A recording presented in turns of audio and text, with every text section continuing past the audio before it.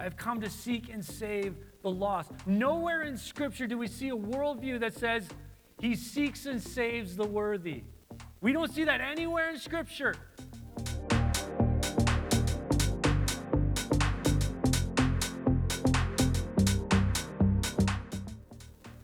Well, friends, if you're new with us, my name is Lucas. I'm one of the pastors here at Evangel Church, and welcome to the last Sunday of 2023. I was actually in the huddle earlier, and I had to pause and think about what year it was. It's such a weird, I can't even believe that we're going into 2024. That's a wild moment for me, and so my brain wouldn't even let me believe it. But the end of 2023, and we're going to be finishing up our series today, He Has Been Called. Through the month of December, we've been just discovering different names of Jesus that were given to him throughout the Christmas story. And today, we want to just look into the name itself, Jesus. Why was Jesus called Jesus? Why was that his given name? The title of the sermon today is One Who Saves. One who saves. Jesus is the Christ. You may have heard many times Jesus Christ, right? When we reference Jesus, we say often Jesus Christ. It's actually a bit of a disservice because for some of us, we think that Christ is his last name, right? That's not the case. Christ is Christos. Christ is a title given to Jesus. So it'd be better to say Jesus the Christ or Jesus the Messiah, the promised one. So with that out of the way, let's just dig into some of the Old Testament, some of the New Testament. I want to really quickly put a picture up on the screen. Maybe this is a better screen to look at. I'm sorry, it's a little bit hard to see. But do you see all of these lines and this graph at the bottom? These are all through the books of the Bible. And every single one of these lines, it looks like a big colorful web arcing between the Old Testament and the New Testament. Each and every line there is a cross-reference from the Old Testament to the New Testament. I want you to consider that. Consider all of those lines. You can't see it very clearly here. If you had a nice screen, you'd be able to see each individual line. There's so many. There's thousands. This is a book that was written over thousands of years. We've said this before, by almost 40 different authors, inspired by the Holy Spirit, and it has so much consistency between Old and New Testament. Books and letters that were written in the first century, all the way back to books that were written around 1500 BC or so. Unbelievable consistency across this entire library of books we call the Bible. This is going to come into play today as we consider the name Jesus. Because when we consider the Word of God, we have to consider it as a narrative. This is what in children's church over here, they know as the big God story. From Genesis to Revelation is the big God story. Not our story. We're not the main character, but the big God story. And how he came to save and how he set up relationship with mankind and his creation. And so as we look at Scripture, let's remember this picture of these thousands of connections between Old and New Testament and how that might influence the way we see living today. So before we go on, let's look at some of the origins of this name, Jesus. We looked at this verse a couple of weeks ago when we discovered Emmanuel, God with us, but we're going to kind of jump to it again. This is found in Matthew chapter 1, verses 20 to 25. But after he had considered this, Joseph, the adopted father of Jesus. After he had considered this, an angel of the Lord appeared to him in a dream and said, Joseph, son of David, do not be afraid to take Mary home as your wife. Now, just keep in mind, Joseph discovered that Mary was pregnant, and he's having a hard time with that because he knows he's not the daddy, right? And so this angel comes, Joseph, son of David, do not be afraid to take Mary home as your wife, because what is conceived in her is from the Holy Spirit. She will give birth to a son, and you are to give him the name Jesus, because he will save his people from their sins. Although this took place to fulfill what the Lord had said through the prophet, the virgin will conceive and give birth to a son, and they will call him Emmanuel, which means God with us. And when Joseph woke up, he did what the angel of the Lord had commanded him, and he took Mary home as his wife. But he did not consummate their marriage until she gave birth to a son, and he gave him the name Jesus.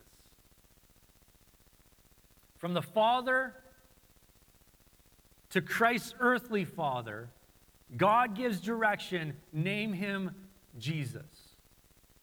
So where does this name come from? Is this unique?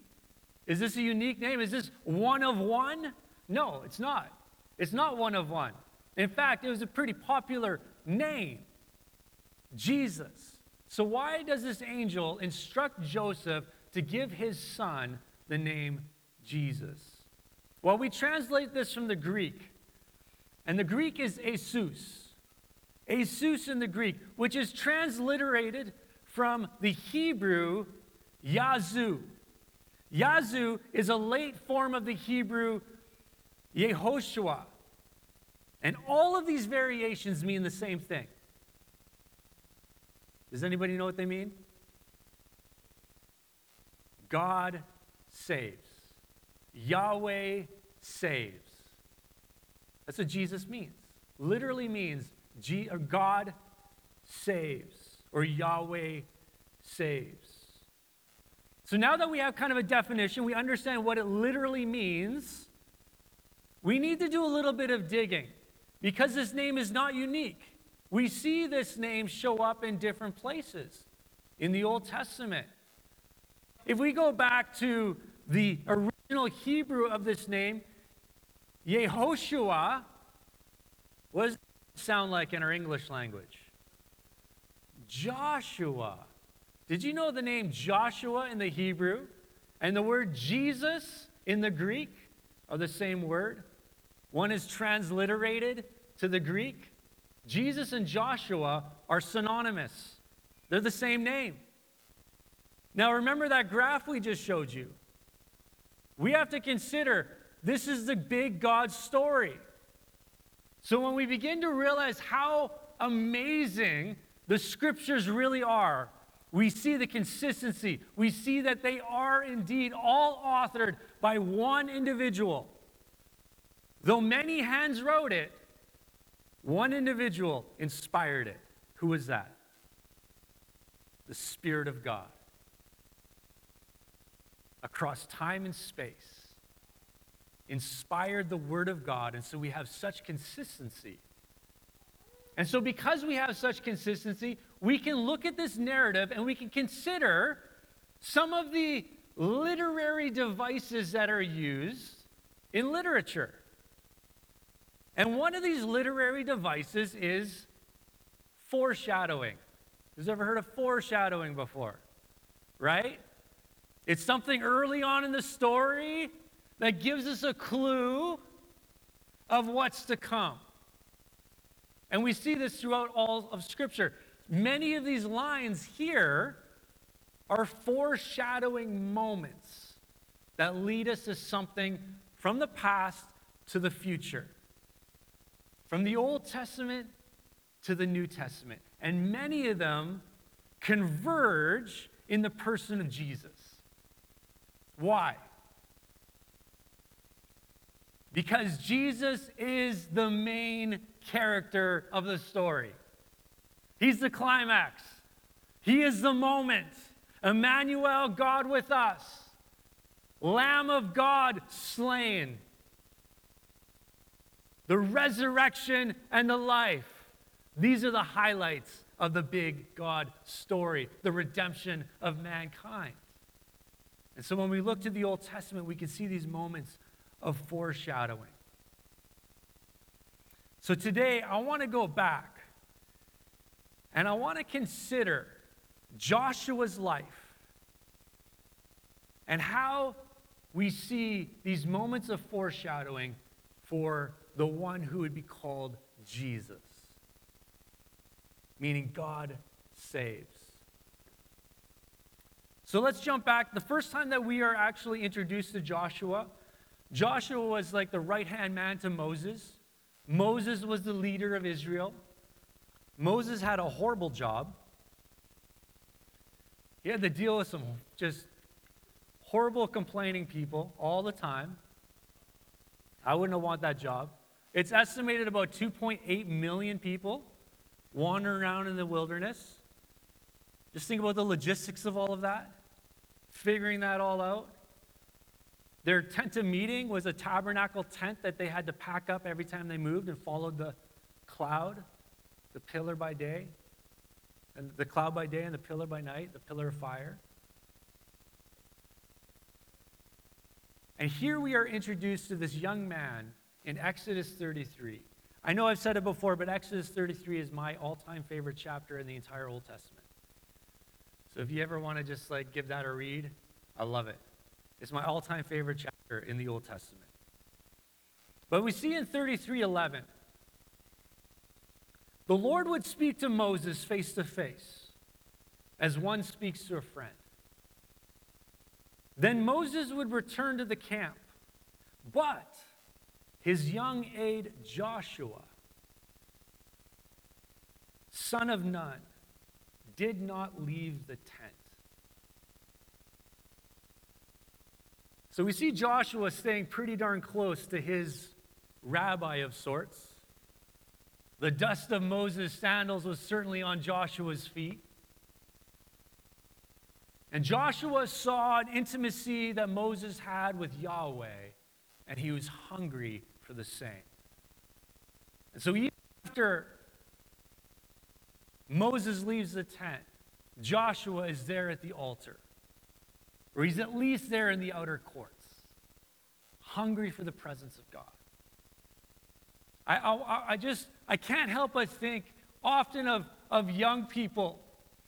Some of you guys, you've experienced this. Maybe it was at camp. Maybe it was at some kind of a kind of getaway meeting or a retreat, or maybe it was at an altar in a church like this. And I can't help but think of my youth in moments where I was just so zealous to know God. And everybody would kind of like finish up the service and they would all kind of leave, right? Go get coffee, go hang out, go to Swiss Chalet, whatever church people do. But there would be just a few young, hungry people that would just linger at the altar and they didn't want to go. In fact, sometimes we had to get kicked out because all we wanted to do is have an experience of knowing God. We just talked about a veil today. You know how you pierce the veil? You wait.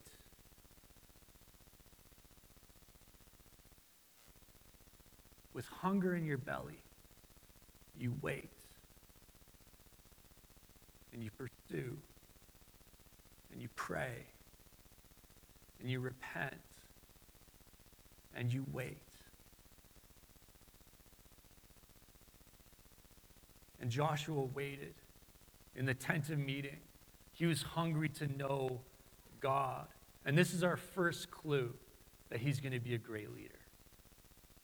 This is our first clue that something is up with this young guy, Joshua, the son of Nun. Now, that Nun, N-U-N, by the way, not.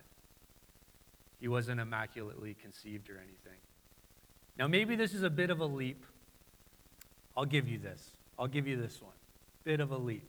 We're talking about foreshadowing.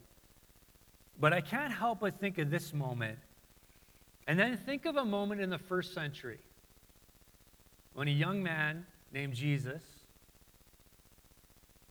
goes to Jerusalem with his parents. You remember this? And then on the way home, Joseph and Mary start looking around the traveling group they're with and go, whoa, whoa, whoa, hold on, where's Jesus? Where did Jesus go?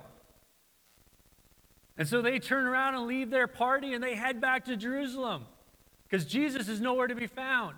Where do they find Jesus? Where do they find him? At the temple. Growing and learning and hungry for the things of God.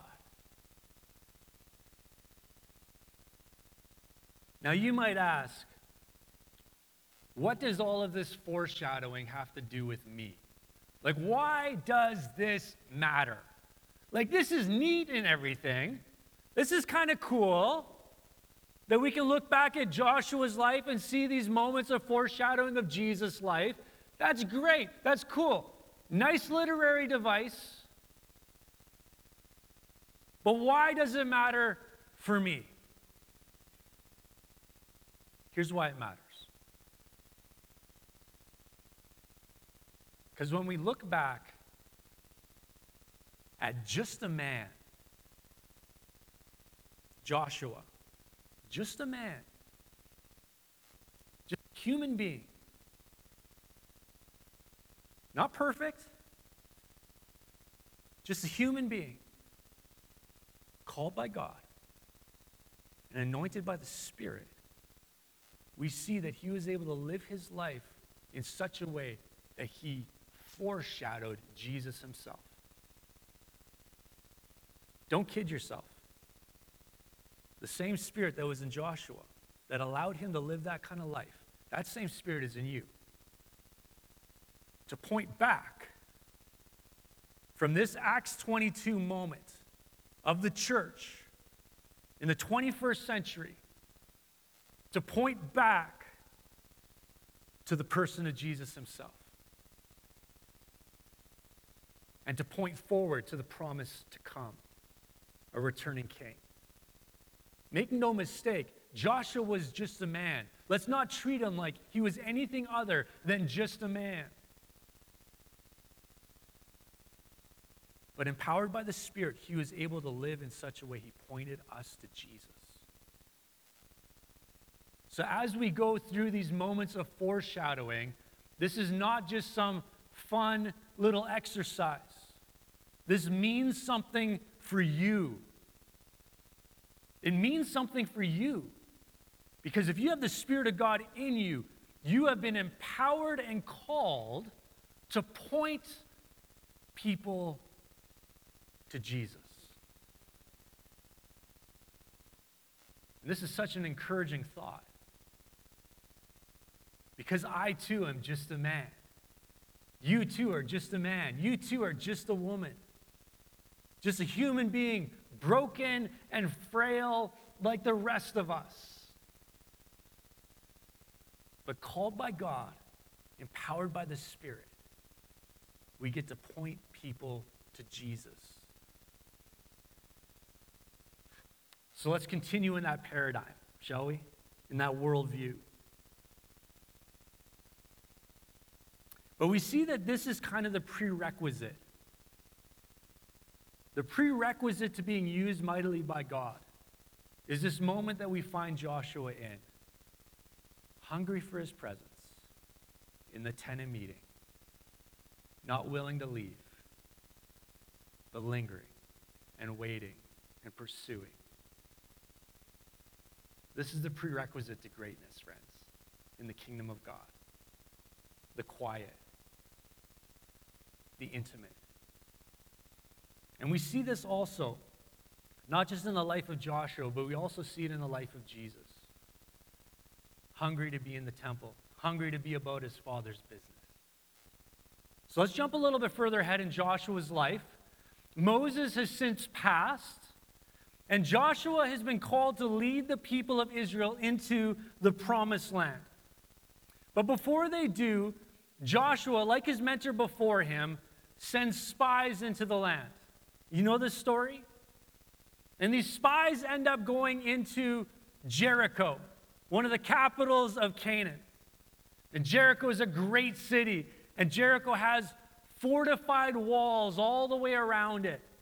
It's an unbelievable marvel. And these spies enter the city. But they aren't very good spies because they got found out right away. In fact, the ruler of Jericho finds out right away that they have spies in the city. And so these spies, they go into a prostitute's house. And this prostitute, what's her name? Rahab. This prostitute hides them under lentil branches on the roof of her house and deceives the armed guards that come to seek out these spies and says, yes, they were here, but they left a while ago. If you hurry, you might catch them on the road outside of the city. And so these armed guards, they take her at her word, and they leave and they pursue these spies. Meanwhile, the spies are hidden. And so as the spies come out of hiding, they make an oath to Rahab that because she stepped up and saved them, she and all her household will be saved. I love this moment. This is such a wild moment. This is such a typical Bible moment. So raw, so visceral, so unapologetically not trying to hide anything. This is what the scriptures are like all throughout. Now, why does this foreshadow Jesus to us? Here's the why. These men and women of the Old Testament were just men and women. And they were empowered by the Spirit to carry out key missional moments for the purposes of God. And when we look at this moment, we see Joshua, he ends up honoring this oath that the spies make. He has enough wisdom to know that he has to honor this oath. And so after she hides them from Jericho, we see this is the outcome in Joshua 6:16-17. The seventh time around, when the priest sounded the trumpet blast, Joshua commanded the army, shout, for the Lord has given you the city. The city and all that is in it are to be devoted to the Lord. Only Rahab, the prostitute, and all who are with her in her house shall be spared, because she hid the spies we sent. What does this have to do with Jesus? How does this foreshadow something of Christ to us? Well, both Joshua and Jesus honored and saved sinners. Both Joshua and Jesus honored and saved sinners. There's a kind of irony in the reality that one of the least worthy of Jericho was not just saved, but would become honored as one who is a part of Jesus himself, lineage and genealogy. There's just something wild about this moment. Not only does she represent a foreshadowing of things to come, but she becomes a part of, through blood, the things to come. It's unbelievable. But they both honor and save sinners. Christ himself says, I have come to seek and save the lost. I've come to seek and save the lost. He also says, those who are healthy, those who have it all together, those that are whole, they don't need a physician. Who needs a physician? The sick, the weak, the desperate. I've come to seek and save the lost. Nowhere in Scripture do we see a worldview that says he seeks and saves the worthy. We don't see that anywhere in Scripture. We just talked about carrying burdens. We just talked about carrying a yoke that is easy and light. Why is the yoke of Christ easy and light? Because he took our sin and brokenness upon himself. I can't help think like a cartoon. You ever seen the oxen in these yoke? These big muscle-bound, just powerful beasts. They have this yoke, and it goes over them, and then it goes over the one next to them. And I can't help but picture, it's like a cartoon in my head. Just picture yourself beside one of these powerful beasts, and then think of yourself strapped into that yoke. And I feel like your feet would just be dangling, and it would be doing all the work. That's the yoke we carry. When we yoke ourselves to Christ, that's the yoke we carry. He's doing it all. He's giving us the faith to believe. He's forgiving our sin. He's calling us. He's giving us purpose. He's doing it all. And we just have to come alongside and be a part of what he's doing. Because his yoke is easy and his burden is light. Just hang on for dear life and take the ride. If you're here today and you're exploring faith, maybe you made a resolution to, make faith a greater part of your life. Maybe you're here and you kind of feel unworthy. Maybe you came to church today and you just feel like, I just don't belong. I'm not good enough. I'm not enough. My life's a mess. Whatever it may be. I don't know your circumstance. But if you're anything like me at times, you feel desperately unworthy. I want to let you know that you're in good company. You're in good company. You look around this room, there are some that are close to perfect.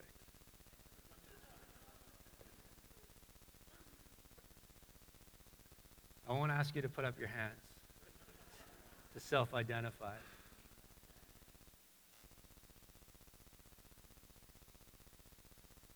But the rest of us, we're a mess.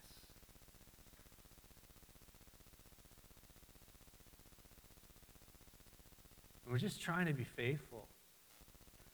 This word of following our master. Just trying to stay in lockstep with him as we battle this flesh that just wants to get distracted, wants to pursue other things.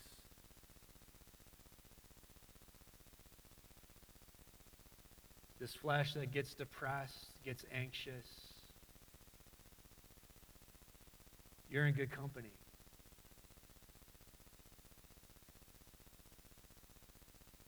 Because the only thing we have to boast about is the forgiveness of Jesus in our lives. That's all we've got. You're looking at a room of the unworthy made worthy only because he is worthy. So let's take a detour for a moment. I love this part of the narrative surrounding Joshua's kind of time leading Israel. This is kind of a really, when I say it's an unbelievable story, I mean that quite literally. This is a story of great debate, and it's quite an unbelievable story. So let's jump into Joshua chapter 10, 12 to 15. On the day the Lord gave the Amorites over to Israel, Joshua said to the Lord in the presence of Israel, they're in the middle of a big battle right now against a conglomerate of Amorite tribes that have come together to defeat Gibeon, and Israel has come to their aid. Gibeon is one of the nations that kind of tricked Israel into a truce and an alliance. And so Israel is going to honor that. Joshua is going to honor that. And so during this battle, Joshua said to the Lord in the presence of Israel, "Sun, stand still over Gibeon, and you, moon, over the valley of Ajalon." And so the sun stood still, and the moon stopped. Okay, this is a wild story, I'm telling you. It's literally unbelievable. Till the nation avenged itself on its enemies, as is written in the book of Jashar. The sun stopped in the middle of the sky and delayed going down about a full day. There has never been a day like it before or since. A day when the Lord listened to a human being. Surely the Lord was fighting for Israel. Then Joshua returned with all Israel to the camp at Gilgal. I love this moment. This is a wild story. This is a wild moment. When Joshua, a man, declares to the sun and the moon to stand still in the sky, so that day wouldn't pass until they had avenged Gibeon. Now, can you think of how this might foreshadow the life and the ministry of Jesus? Joshua, a man, spoke to the things of natural law. Jesus in a boat. What happened? You had some veteran fishermen who had seen all kinds of seas in that boat. And they were scared to death. Why? Because there was a great storm. This is the kind of storm that was scaring the veteran fishermen. A storm unlike anything they had ever encountered before. And what is Jesus doing? He's sleeping. I'm not even lying. It says he's got a little pillow and he's sleeping on the boat during this great storm, and everyone's freaking out. And finally, someone wakes up Jesus in the middle of the storm. And after he chastises them for a moment, O ye of little faith, what does he do? He speaks to the wind and the waves, and they obey him. The supernatural intersecting the natural.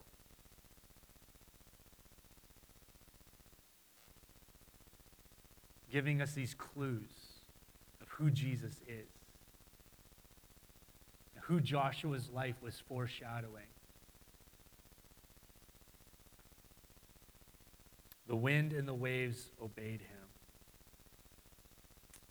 God saves.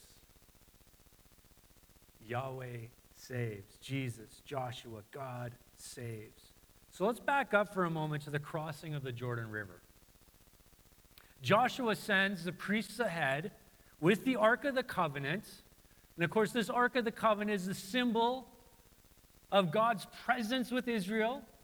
This is place of the Holy of Holies. When the tabernacle was built, it would be in the inner courts. This is where Moses would have met with God face to face. This is where the pillar of cloud would come to stand as they made camp over this altar. And so this Ark of the Covenant, the priests go ahead of everyone and they step to the edge of the Jordan, and what happens? The Jordan begins to pile up, the word says, near a city named Adam. It piles up, and the priests walk to the middle of the river on dry ground. And then the army proceeds to cross, and everyone proceeds to cross into the promised land on dry ground. Does it remind you of anything? Maybe the Red Sea moment? This is a moment where God puts his mark on Joshua in front of everybody. Basically, God's saying, hey, this is your leader now. You follow this man. And they cross into the promised land on dry ground. And I think there are three kind of foreshadowing moments that we need to explore here. Number one, both Joshua and Jesus lead us to the promised land. Both Joshua and Jesus lead us to the promised land. The promised land of Israel was and is, it's a type and shadow of the eternal promise in the big God story. What is yet to come. What is our promised land? What are we running towards? A new heaven and a new earth in the presence of God. You might know it as heaven. This is our promised land. This is what we're pursuing. And the next two things, they kind of play off of each other. Let's call it 2 and 3 together. They both institute mechanisms for remembering by choosing 12. This is so interesting. This gets me excited.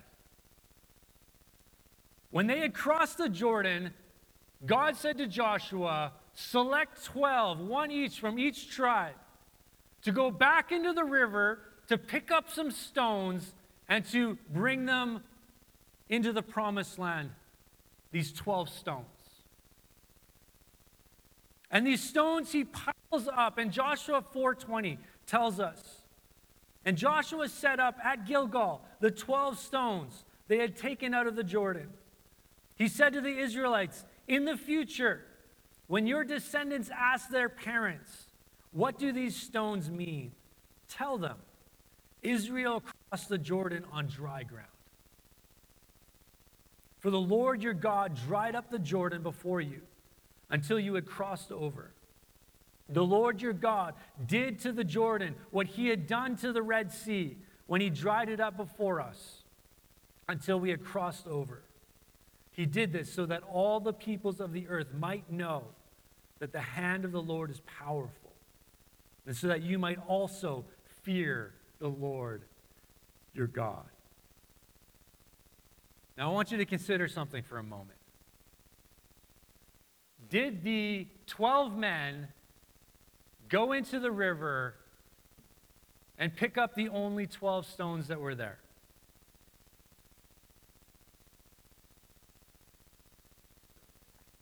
Like, were there only 12 stones in the riverbed? Most likely not, right? Most likely there's a little more going on there. So why those 12 stones? What made them so special? I want you to consider the concept of holiness. What is holiness? Set apart.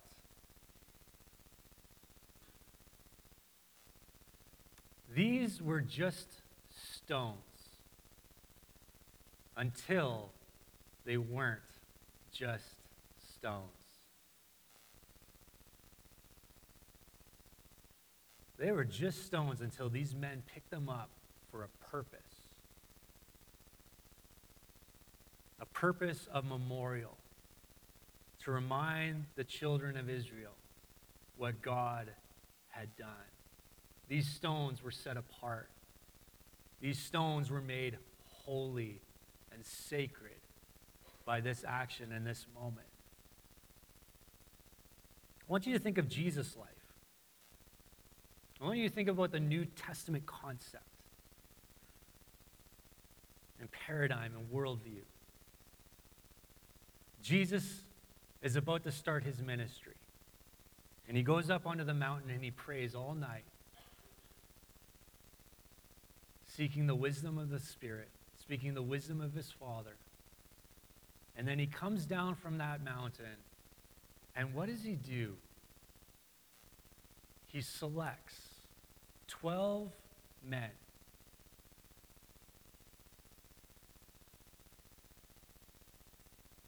What made these men special? Nothing. They were just men. They're just men. They're men among many. What made them special? They were chosen and set apart. And then we see this concept develop through the New Testament church and through the writings of the apostles. This idea of stones taking on a new meaning. 1 Peter 2:5, Peter writes of this. Peter, the kind of like the unstable disciple, pre-Holy Spirit, if you will. You know what I'm saying? He had a lot of great moments. But man, when he was full of the Spirit, boldness came on him, and he stepped up. Set apart, filled with the Spirit, set on a mission. He writes these words. You also, like living stones, are being built into a spiritual house to be a holy priesthood, offering spiritual sacrifices acceptable to God through Jesus Christ. If you are living stones, then Jesus has chosen you for a purpose, and that purpose is the same. If we could go and find those 12 rocks piled up on the shores of the Jordan, they still serve the same purpose. What's that purpose? Witness to the faithfulness and the power and the goodness of God. What is our purpose as living stones? Being built up together.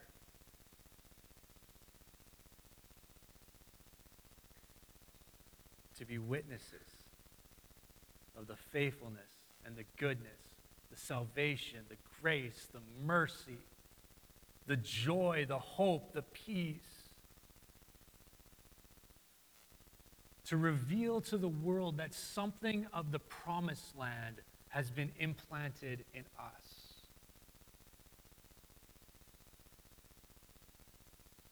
That we have been given an inheritance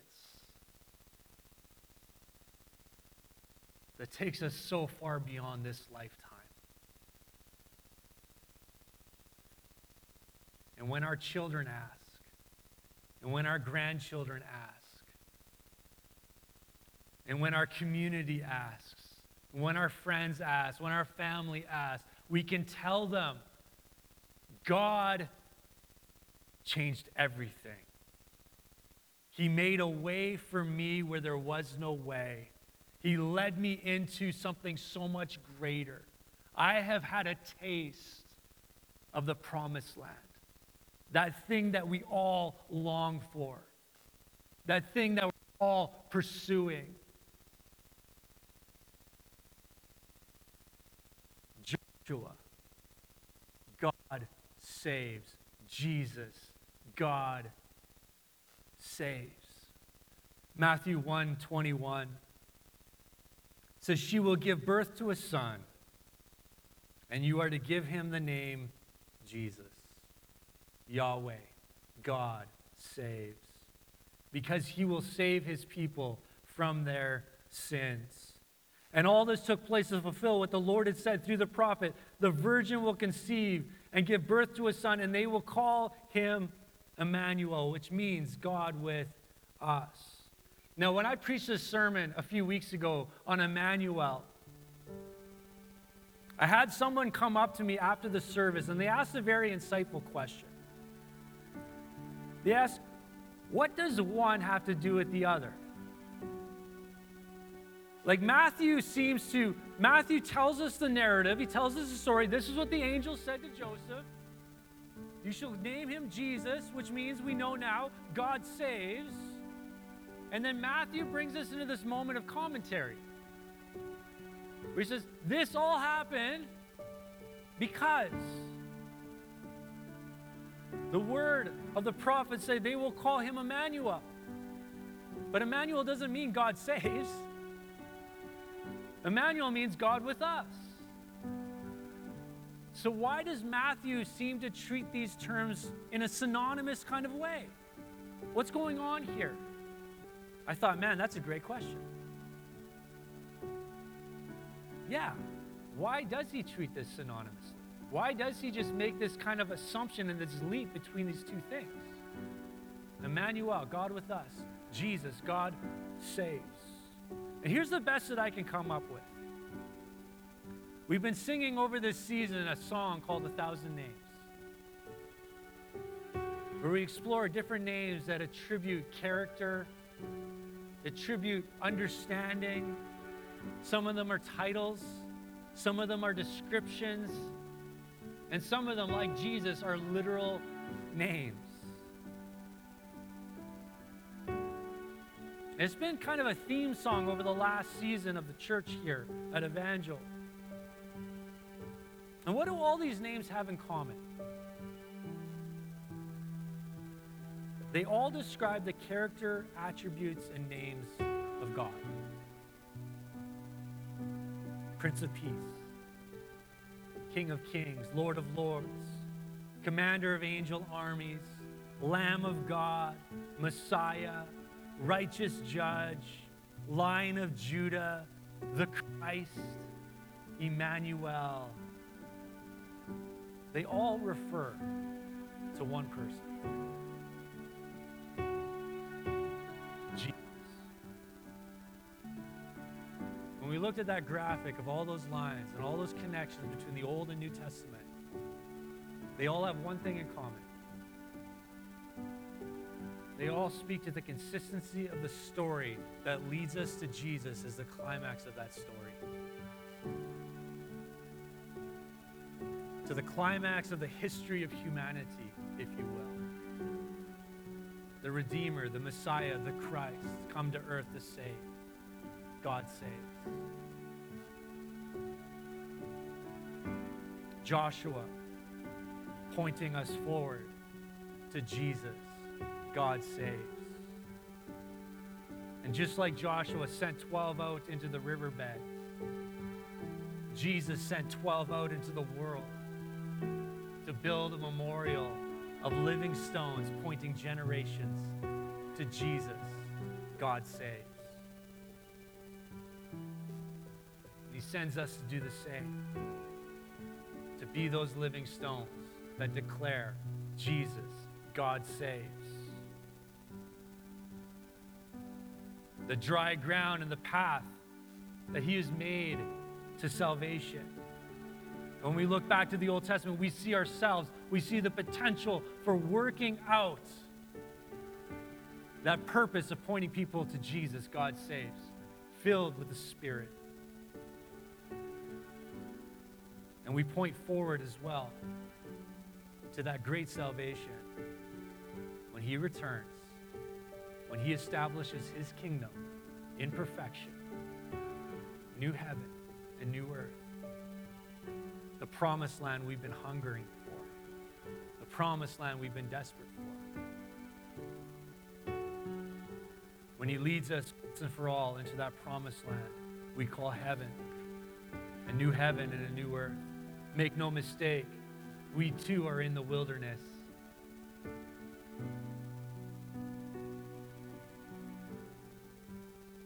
Maybe in 2023, some of you have felt the profound pain of being in the wilderness.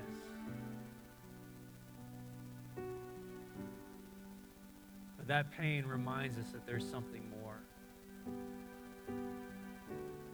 That there's a promised land that we're longing for. And that we're being led towards. In lockstep with our Savior, our Rabbi, our Jesus. He's building his church with living stones.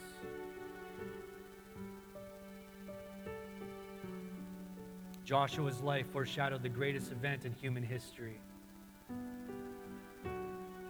God with us, coming to save us. Emmanuel, Jesus. Holy Spirit, we're listening.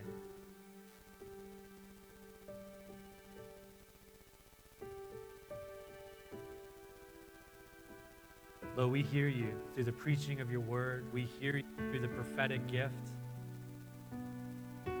the exhortation, the challenge.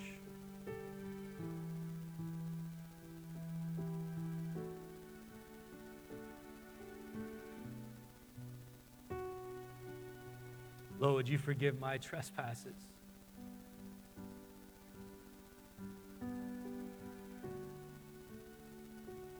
As I forgive those who trespass.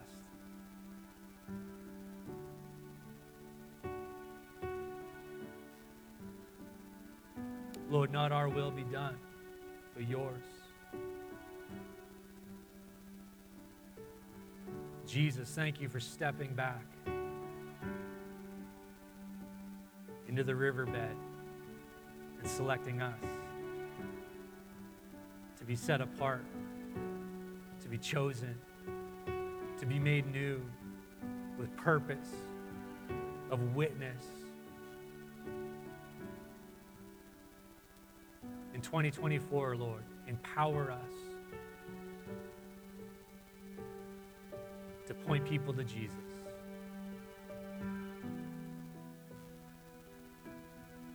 That you might select many, many more. In Jesus' name.